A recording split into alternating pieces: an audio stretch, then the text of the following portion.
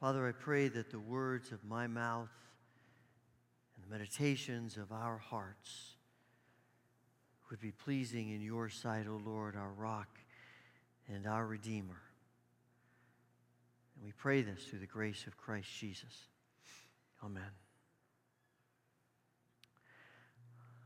I am coming to the place where I'm starting to understand, and I don't know if you're at this place or not, but starting to understand that keeping Sabbath might be one of the most profound things people do to set us apart as God's people. Now, I know Scripture has lots of things that it says to us about what it means to be God's people. But I am coming to see that keeping Sabbath might be one of the most profound things that anyone can do that sets us apart as God's people. And I think that's true because of all the things that God commands people to do, of all the things that God has put into the world, Sabbath is something that was there from the beginning. We read in Genesis chapter 2 that God has completed the 6 days of creation, and it says on the seventh day, God had finished his work of creation, so he rested from all his work. And God blessed the seventh day and declared it holy because it was the day when he rested from all of his work of creation. Right at the beginning, there is Sabbath. Now, you look at that and you think, okay, why does God rest? I wrestled with that question for a little while. Does God rest because, creating 6 days just wore him out and he's got nothing left? Does he rest from his labor because he can't go anymore? Is everything created that's ever going to be created done? I don't think so. God doesn't rest because he needs to. God rests because that's the way he creates the world. And he creates the world as a play with rest and Sabbath as a part of it, not for him, but for us, for the creatures that he creates. And you will find from that moment on, God is continually talking to his people about Sabbath and about rest. So that when you get to the 10 Commandments, and you look at these 10 things that God has says to Israel, all the other laws I'm going to give you are summarized in these 10 things. There is Sabbath. It's the only thing in the 10 Commandments that goes all the way back to creation. And he writes in Exodus chapter 20, remember to observe the Sabbath day by keeping it holy. You have 6 days each week for your ordinary work, but the seventh day is a day of Sabbath rest, dedicated to the Lord your God. For in 6 days the Lord made the heavens, the earth, the sea, and everything in them, but on the seventh day he rested. And that's why the Lord blessed the Sabbath day and set it apart as holy. It's actually a day that Genesis and the 10 Commandments in Exodus calls a holy day. And you can begin to see now why it might well be one of the most profound things that sets us apart as God's people about keeping Sabbath. It's something God has put into creation. It's something at the heart of what it means to be God's people, Israel, and it continues. And so we come now to Mark chapter 2, and we find another Sabbath story. It's fascinating to me how often the Gospels tell us Jesus does things on the Sabbath. And in this case, it's not what Jesus does, it's what his disciples do. They are walking through this field, and they're hungry, and so they pick off pieces of grain. And that was legal to do that. You could pick off some bits of grain of a field as you were walking through it if you were hungry. It's part of God feeding people who have needs, caring for people who have needs.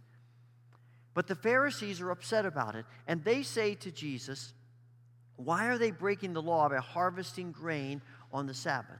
It's one thing to pick it up and eat it. It's another thing to what they call harvest it. Because when they picked it off of the stalk, then they were reaping grain. But then to eat it, you had to sort of crush it up in your hand to get to the good parts inside. And that was grinding grain. And both of those things are unlawful to do on the Sabbath day. And so the Pharisees come to Jesus and they say, why are your disciples doing this? Now, there's one sense in which the Pharisees, they are concerned about keeping the Sabbath. Because God said through his prophets, Ezekiel and others, one of the reasons that the people go into exile, that they are banished and taken, their countries destroyed by the Babylonians, is because they don't keep the Sabbath. And so there is, in one sense, they are trying to get people to keep the law, keep the Sabbath, so that they do not incur the same kinds of punishments. But there is something deeper going on here. They are missing the point of Sabbath. Sabbath is not just about rules, it's about something more. And they have completely missed it. I think Ann is right. They're wanting to exercise their power. They're trying to trick Jesus. They're trying to condemn Jesus. Ultimately, it's because of all the things Jesus does on the Sabbath that they ultimately come to the place where they say, something's got to be done about this guy. And the very next story at the beginning of chapter 3 is they go to the synagogue and Jesus heals a man on the Sabbath. And here's the thing that strikes me as I think about what they're doing and how Jesus responds. And Jesus says to them, have you not read the Scriptures? I love it when he says that to them because these are people who know the Scriptures more than anybody else in Israel. Have you not read the Scriptures? What do the Scriptures say? David and his companions were on the run from Saul. He wasn't even king yet. He's on the run from Saul, trying to keep his life. And they are hungry, desperately hungry. And he goes to the tabernacle, and there the priest is there, and he has the special bread that only priests are allowed to eat. And God made that very clear. And David says, you have anything to eat? He says, all I've got is this. And David says, can I have it? And the priest says, yes. Because a human need is more important than keeping the rules. As important as the rules are. And I think one of the things about this story that strikes me is our understanding of what Sabbath is to be. I suspect if you grew up in the church, probably a lot of your mindset about Sabbath is just rule after rule after rule.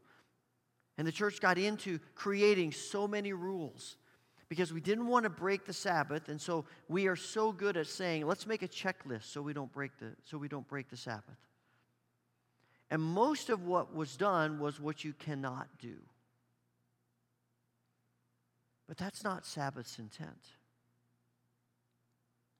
That's why I think, when we think about a road sign for Sabbath, I think the best road sign is next exit. I think what God is saying is you're on this journey, you're driving on this journey, you're on the road, and the human tendency is to go as long and as far as we can without stopping because we want to get there. And God keeps saying, but here's an exit where I want you to pull off. I want you to rest. And it's not just about rest, it's not just pulling off because of a crisis.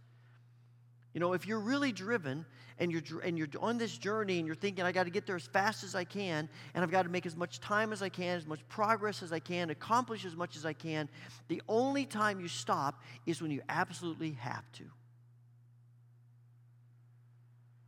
I'm about out of gas. I've got to eat or I'll faint. You know, we keep going and going and going and going until we absolutely have to. But that's not what Sabbath is about. Sabbath is about a regular rhythm of pulling off at an exit. Not just because we feel like, oh, I'm so exhausted I can't go any further, but because it becomes a part of the routine of our journey. And sometimes it is in desperation. I remember years ago, Cindy and I were driving from Kentucky to Iowa. It's about an 18-hour drive. We would visit her parents. We had minimal time, so we wanted to get there as quickly as we could. And so we drove straight through, 18 hours. And I remember driving through the night, and we were getting low on gas and trying to find a gas station that was open in the middle of the night was difficult. And I know both of us were starting to panic that we were going to run out of gas at 2 or 3 in the morning. We finally were able to find a place. I don't think that's exactly the kind of thing God's talking about. I think it's more of a regular rhythm of saying, you know what, we've been driving a little while, time to stop. Are you hungry? Well, maybe not, but let's stop anyway. Do we need gas? I don't know. Well, let's stop anyway.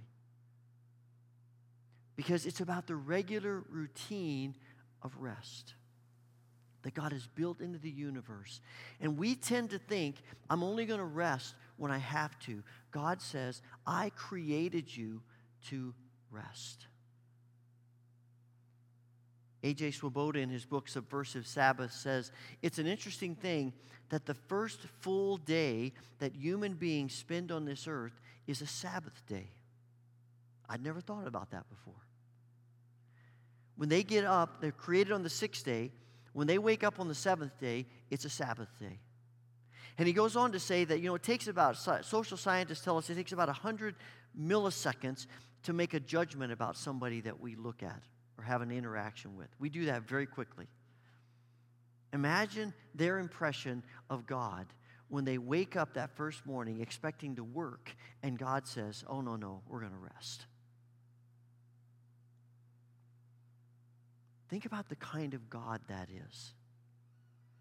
And he makes the point that, when you look at creation and you look at how God designed human beings, if you really stop and think about it, we tend to think rest comes after we work. But in God's plan with human beings, rest comes so we can work. Completely different from how the gods of all the other ancient Near Eastern nations think about their people. In all the other ancient Near Eastern myths and the stories of their gods, they drive people. They drive people to exhaustion. They drive people, they work them to the bone. They keep driving them until they can't do anything more. More and more demands, sort of like the Israelites in Egypt. Because the God's relationship to human beings is they want to enslave them. They want to put them into bondage. They want to drive them till they drop, because it's all about what you can do for the gods. But Yahweh is not like that. That's why he keeps talking about Sabbath. It's only when sin enters the world that human beings begin to think that God wants to drive us to exhaustion. God didn't drive Adam and Eve to exhaustion in the garden. It was only after they sinned that their view of God was skewed, and their view of work was skewed, and their view of Sabbath and rest was skewed. And we have inherited all of that. Until now we think what God wants from us is more. We don't have time to rest. There's too much to do, too much to accomplish, too much to get done. And God keeps saying to us, no, you've gone far enough, let's pull off here. There's a sign for something that looks interesting, let's go off here. Let's take that exit. Because that's who God is. And I think we struggle with Sabbath because we're not really sure that's what it's about. One of the things about the road signs is some road signs are warnings. We've talked about a few of those. Speed limit, railroad crossings. Some signs are information. Next exit is really an invitation. It's an invitation to, hey, here's a place to eat. Here's a place to stop. Here's a place to get gas. Here's something to do. You see, if you drive down the highway and you see all these billboards, all these things, these are invitations. No one is making us stop at those things. We have to decide that we're going to do it. And God gives us Sabbath. God has created the world for Sabbath. He's created us for Sabbath. And then He invites us to keep it and to practice it. It's a gift. It's not a burden. It's a gift. I just had a birthday a month or so ago, and I received a number of gifts from my family that day. I didn't look at any of those and thinking, oh man, that's a burden. Why would you give me that? This is going to kill me. No. Every one of those gifts is like, oh, I can't wait to read that book. I can't wait to do that puzzle. I can't wait to wear those clothes. Over and over and over again. All these things, they're gifts that we enjoy. Why is it if as to paraphrase Jesus, if we who are less than perfect want to give gifts for enjoyment to our friends and family, why would we think God wouldn't do the same thing? It's what he does for us. It's a gift to us. And over again, God says, the gift of Sabbath I'm giving to you. You just need to practice it and do it and embrace it. Now you need to understand this. Sabbath is not an elimination of work. Because work's a part of creation too. Work is also a gift of God. To be able to create things, to be able to see things, to plant and watch things grow, to be able to make things, to be able to do all these things in the world. This is a gift of God that he's given us to create and to make and to do. As Andy Crouch says, we're not cruise ship passengers just sitting back doing nothing on our journey. No, we're part of the crew. Our problem is we think that our worth and our value is in what we accomplish instead of in our relationship with our Creator. And the point of Sabbath is to enhance our relationship with our Creator and our relationship with each other. Really, Sabbath is one of the primary ways that we carry out what Jesus says are the two greatest commandments, to love God and to love others. It's not about what we accomplish. It's about relationships. If it was all about what we accomplish, then God would never have created Sabbath. But he does. And one of the questions that continues to arise for us as we think about Sabbath is, so what do we do? What's right and what's wrong to do on Sabbath? And just the very fact that we all want to ask that question brings us back to the Pharisees and let's make a checklist. And that's not what God does. Now, there are some things that God says, don't do that on the Sabbath, don't do that on the Sabbath, do this, do this. And that's because he wants to set some general boundaries. But actually, when you think about it, Sabbath what we do on Sabbath is the kind of things that are life-giving to us. It's things that bring wholeness, that bring restoration to us. It's things that we often think of Sabbath as freedom from instead of freedom to. And Sabbath is really about the freedom things we now can do that we can't do under the stress and the strain of work. So we have freedom to play. We have freedom to have fun in a way that we can't when it's work, work, work. We have freedom to rest, to sleep a little bit more than we can during the other 6 days of our week. We have freedom to love. We have freedom to give. It's important to understand that while Sabbath is an individual thing, it's not just an individual thing. Because if our Sabbath is about making self-centered decisions, then it will not be restorative as God intends it to be. There is a place for us to maybe have some time for self. Some time maybe to read the scriptures a little more, to pray a little more, to spend time with God a little more. But it also ought to include family and probably some friends who we connect with. It's a time to say, what would our children want to do? How can we spend more? It's a time to spend more time with family and friends just in enjoying each other and caring for each other and loving each other.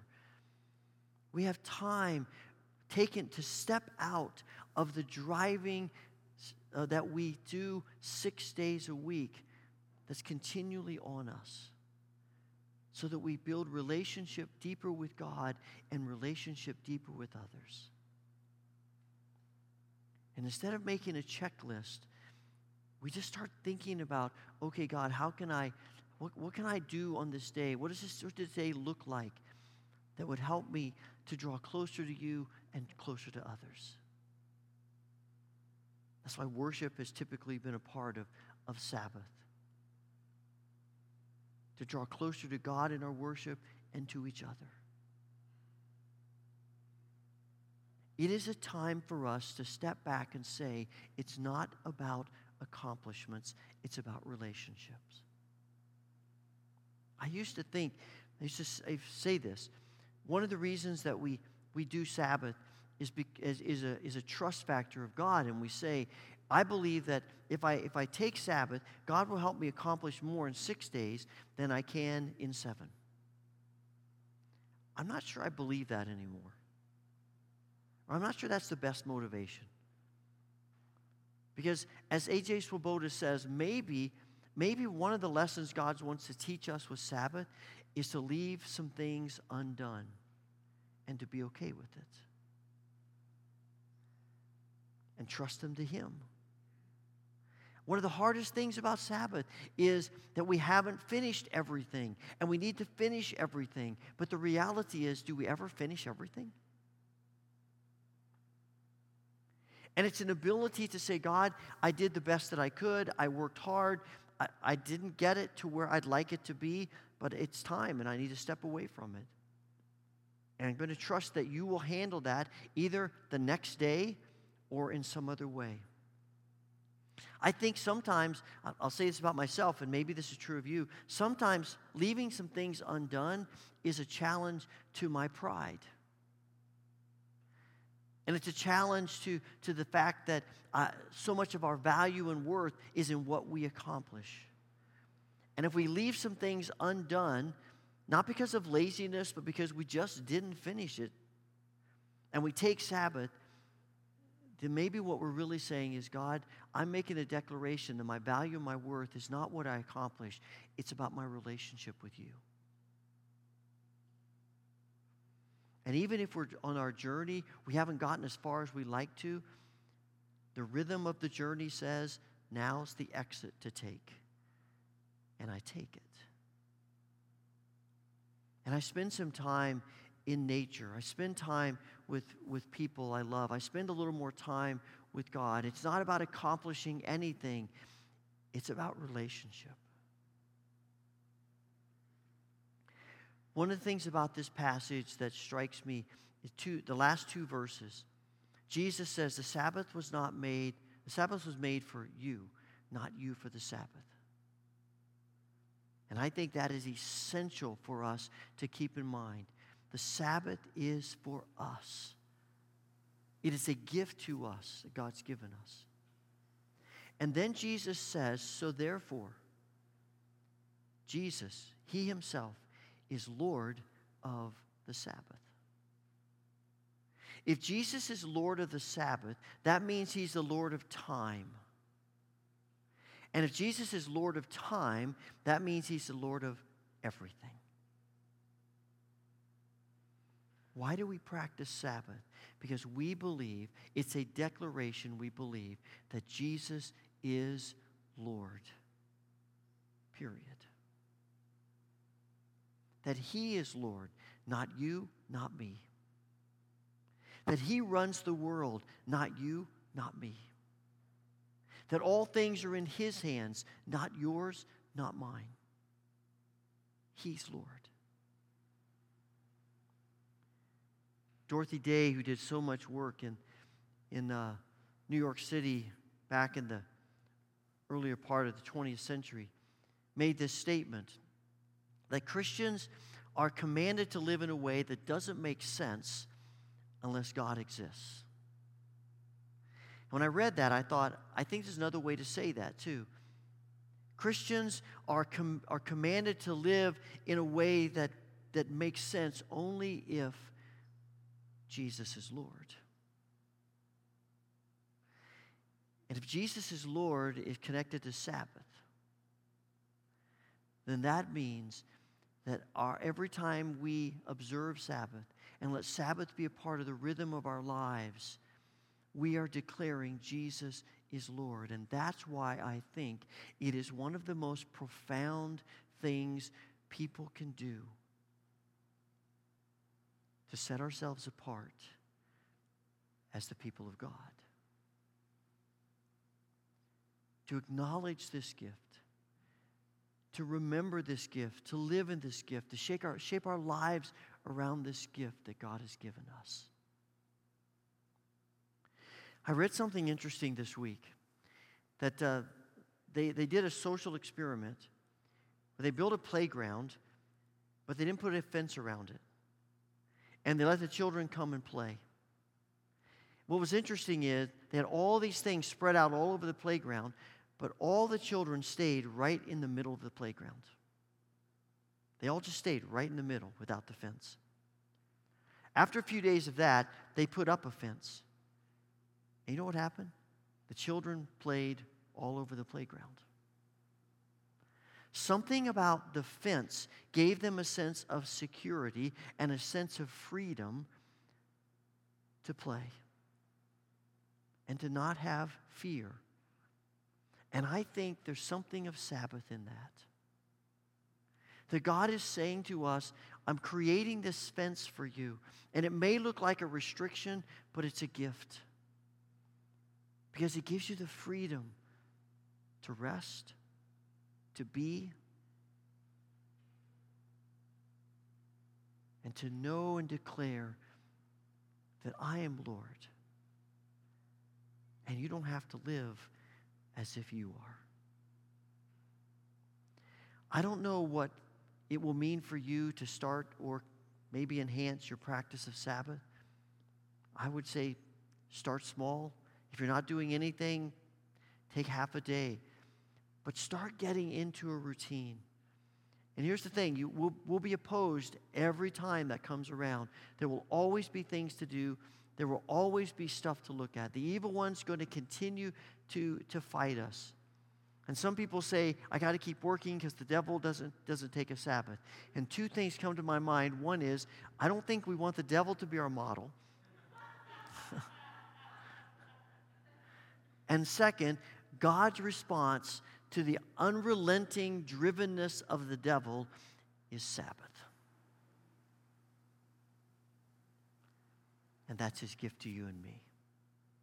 Father, we want to thank you for your grace and mercy to us in giving us Sabbath rest. Help us to see this gift for what it is. Let us embrace it and find life in it and joy in it and you in it. Through the grace of Christ Jesus. Amen.